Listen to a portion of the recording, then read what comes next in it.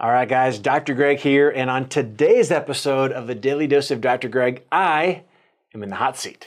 So I have one of our communications directors, Eric, with us, and Eric is one of our many team members that supports you guys on social media. So we are going to take some live questions, I guess not live, some actual questions from social media, and I am going to answer them. So this episode is going to be all over the place. It's going to be everything from thyroid to infection to maybe Lyme. I don't know.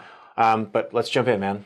Yeah, and what I've simply done is gone back through social media. I've collected just a complete random bag of some of the questions, especially the ones that we see most often. Mm-hmm. So maybe you'll hear your own question in here. By the way, if you want to hear your question, I mean, we're pulling random ones, but the point of this is we answer questions. Like that's the reality of this. All of these questions have been responded to. But our goal on social media is to be a resource. But I think we want to just create some other opportunities so that you can actually see my thoughts on things on the fly. Yep. All right, so let's dive in. So I have one here from Lena, and she asked, so let's put a little context around this question. Yeah. Quite a few of your videos, you'll talk about kind of the surface level, like the symptoms, and then you'll often talk about the underlying, maybe it's a chronic infection or toxicity. So there's something kind of a level deeper. And she simply asked, how do you find out what that underlying condition is? That's a great question. Yeah, a lot of times people are curious, right? So Lena, you're not alone. And I am known, I'm known literally around the world now because of social media for running very in-depth labs. For 20 years, I've said we don't guess, we test. And so, Lena, how we figure out the underlying component is we run elaborate labs. And I'll tell you right now that depending upon what the needs are of a new patient of ours, I run somewhere between 10 and like 58 pages of labs, right? and some people, let's just go there for a second. Like people would say, what would be a person that you would run 58 pages of labs on? So that would be a couple different people. Number one, maybe you're the person that has been on this crazy health journey for a very long time, and you're like, if you can test for it, go for it. Like, I need to know that. The other thing is a lot of people have like some anxiety around their health. And for example, if a chronic Lyme diagnosis comes back or a mycotoxin diagnosis comes back, it actually takes their anxiety and because they're like, okay, now I know what we're up against. And then there's some people very respectfully that are like, Dr. Greg, don't nickel and dime me. If you can run the test, run the test. Right. So what I would tell Lena is the tests tell us exactly what we're up against. Now, the test, knowing what you're up against, like I think it's on a cartoon, it says it's only half the battle, right? Right. That information, it's very beneficial to us clinically, but now you have to do the dirty work. But the testing gives us a huge amount of information to at least know what we're up against. Okay. So let's dive into the world of Hashimoto's for a minute. So Bobby Joe on TikTok, you've talked a lot about how Hashimoto's, it's not actually a thyroid condition, it's an immune system condition. And if you haven't seen that video, I think it's pinned on TikTok. Just go back, look at it. But her question is then, so why am I on thyroid medication then? Oofed. Well, she's on thyroid medication. By the way, Bobby Joe, right? Good question. You are so not alone. So many times the progress of Hashimoto's disease is it actually starts as autoimmune thyroiditis. And then once it's autoimmune thyroiditis for long enough, then over 5 to 10 to 15 years, then it becomes Hashimoto's. Now, why she's on thyroid medication is because the gold standard of care in Western medicine for a high TSH number is to give levothyroxine or Synthroid or thyroid armor or something, because that's what their approach is to decrease that TSH. Where the real question has to be asked, why? It's not like you have a lack of levothyroxine in your body, right? Much like a headache's not a lack of aspirin. Mm-hmm. You have to ask the why question to that. And again, we've talked about this before, many doctors are very hesitant to run the full thyroid panels because there really is no, I've heard many endocrinologists that would say, if you have Hashimoto's, we don't treat it any differently. Yeah. Which is really a nice way to say, we don't have anything for it. Yeah. So you are not alone with that. That brings me to another question here. This one in particular is from Kelsey, but we've gotten so many variations of this question on TikTok and Instagram. But the question is, so if we have Hashimoto's, what or can we do anything to help it? Because the doctor is saying, there's nothing. Sorry. Yeah. Yeah. Wow, Kelsey, you are totally not alone. Okay, so the question is always, why do you have Hashimoto's? Why is your body making anti-thyroid antibodies? And in my world, with my philosophy and my 20 plus years of doing this, it's because your body's responding appropriately to underlying stressors. What are those? Chronic infection. What are chronic infections?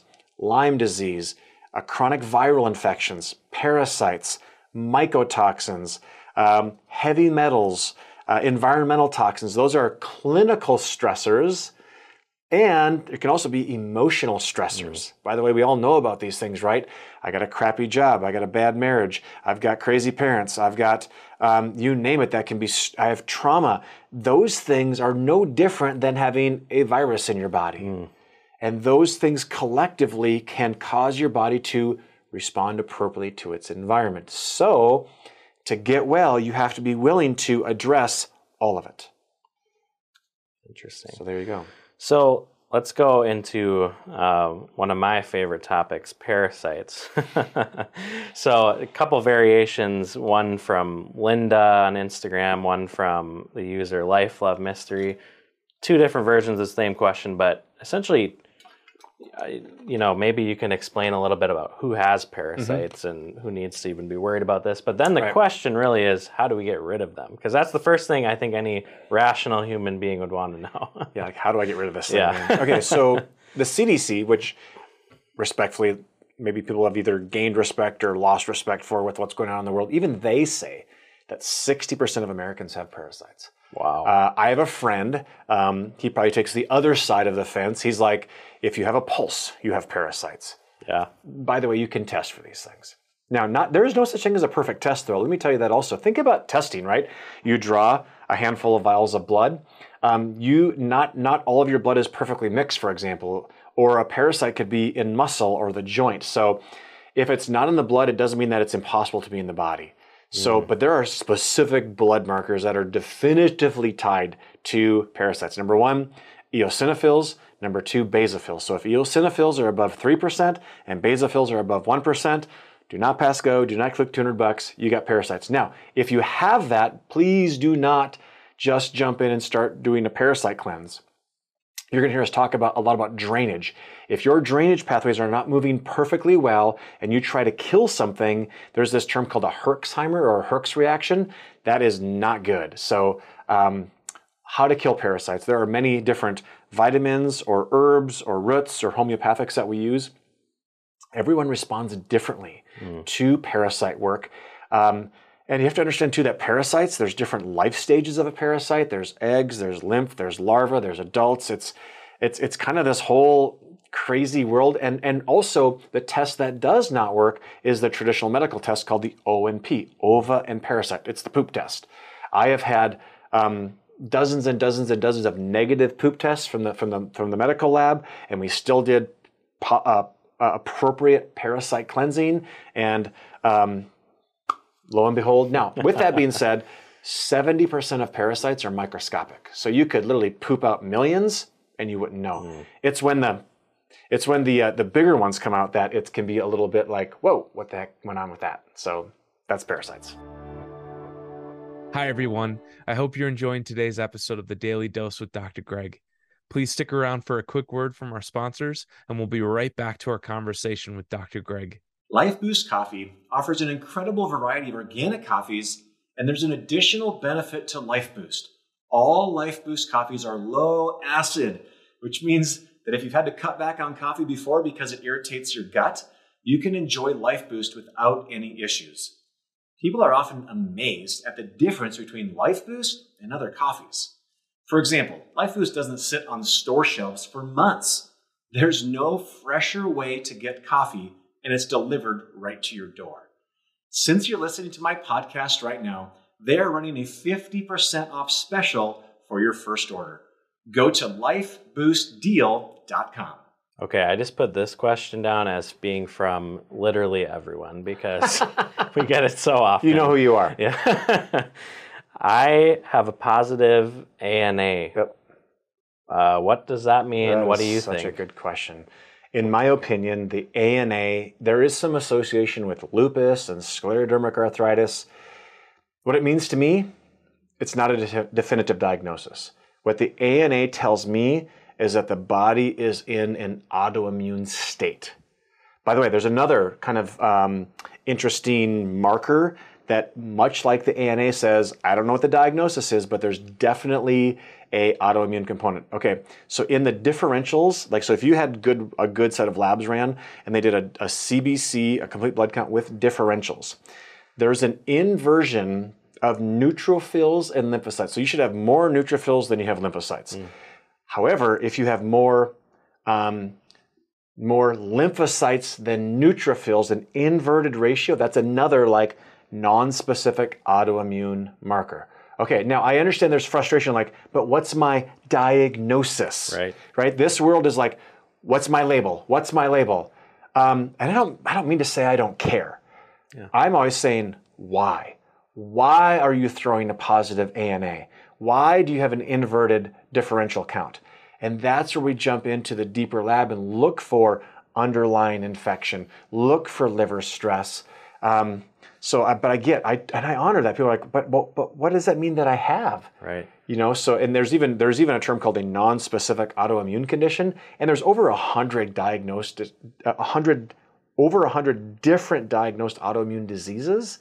And our big thing in this clinic is not to label people, but to empower people, right? So if you have a positive ANA, it's your body's way of saying, I'm in a battle.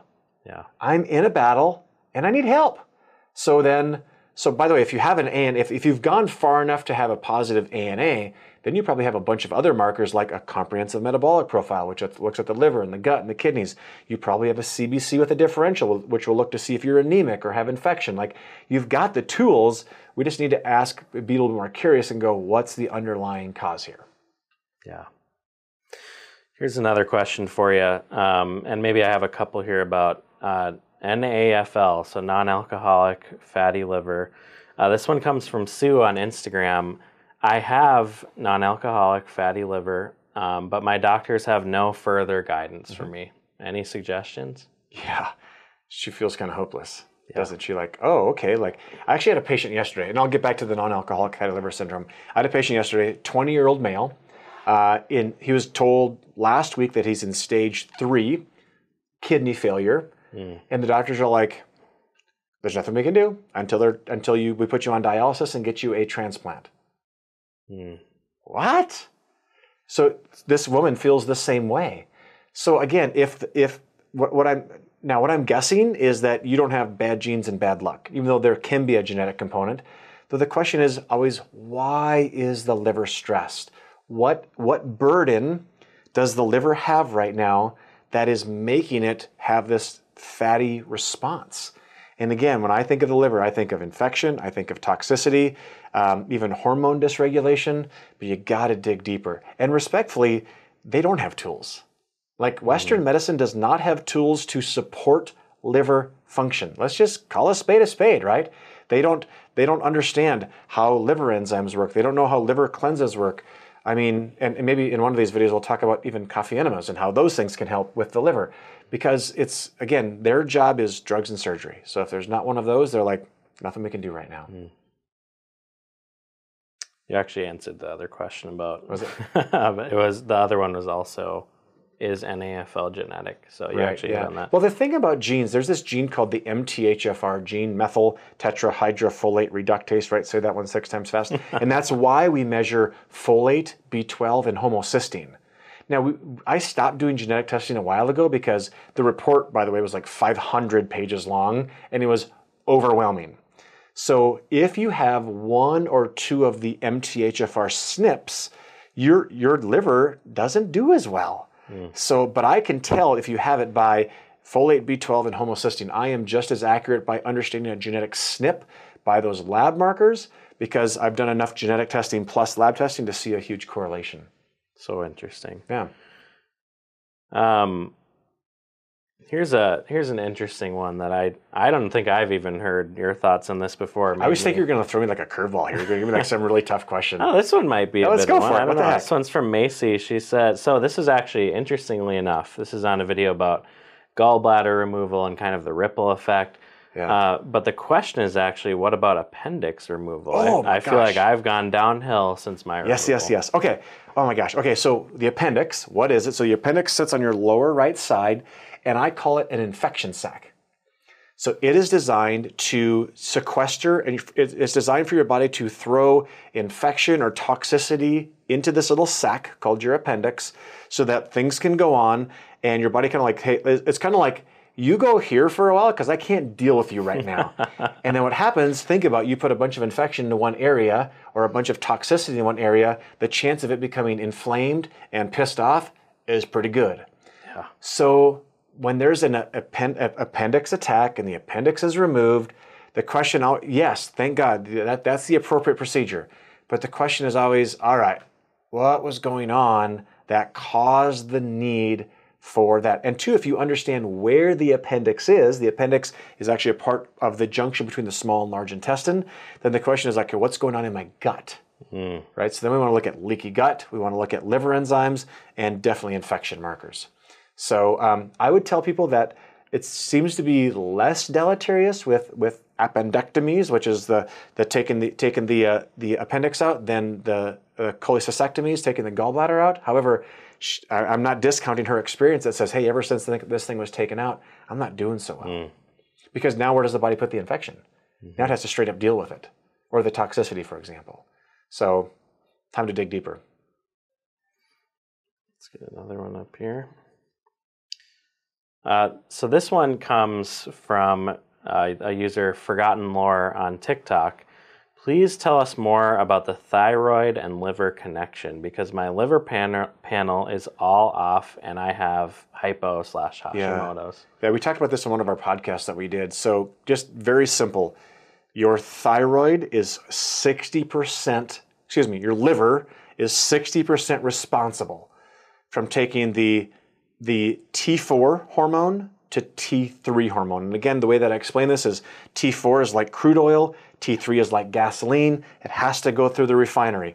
So 60% of that conversion happens in the liver. Now, to know if you have enough free T3 available is the free T3 marker. Now, unfortunately, most doctors do not run this marker, but you want it above 3.0. So if it's above 3.0, then you know that your thyroid or your liver rather is probably doing its job. The other part of this equation is the gut is 20% responsible for that T4 to T3 conversion. And I'll tell you what, the synergy of gut and liver dysfunction, because if you think about it, your liver dumps into your gut. They're right beside each other. So there's this huge interconnectedness of those two organs. So if your thyroid isn't functioning well, you must look at the liver and the gut. I've got one last question for you here. So this is coming back to the thyroid Hashimoto's conversation. So in a lot of your videos, you've talked about, even today, we've already talked about the difference between just hypothyroidism versus Hashimoto's. But knowing that, a lot of people want to know why, even then, so they're different, but why does it matter? How are they treated differently? Right. Well, I don't treat them differently, but Western medicine does. The differentiation clinically is Hashimoto's has anti-thyroid antibodies, so anti-TPO and anti-TG elevated, and an elevated TSH, typically above 5. Those are the three factors that are needed for, in my opinion, and there's actually people that would say that's not how you diagnose it, or you're not right. I mean, at some point in time, we just have to treat the body. So that's the diagnosis of Hashimoto's. But a normal TSH, or even an optimal TSH, which in my world is about 1.5 to 2.0, with elevated anti-thyroid globulin and anti-peroxidase, that's called autoimmune thyroiditis.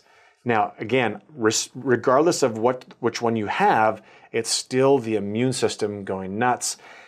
Typically, when it's gotten to the point of Hashimoto's, the poor thyroid has taken enough blows that it's being impacted as well. So we have to support the thyroid.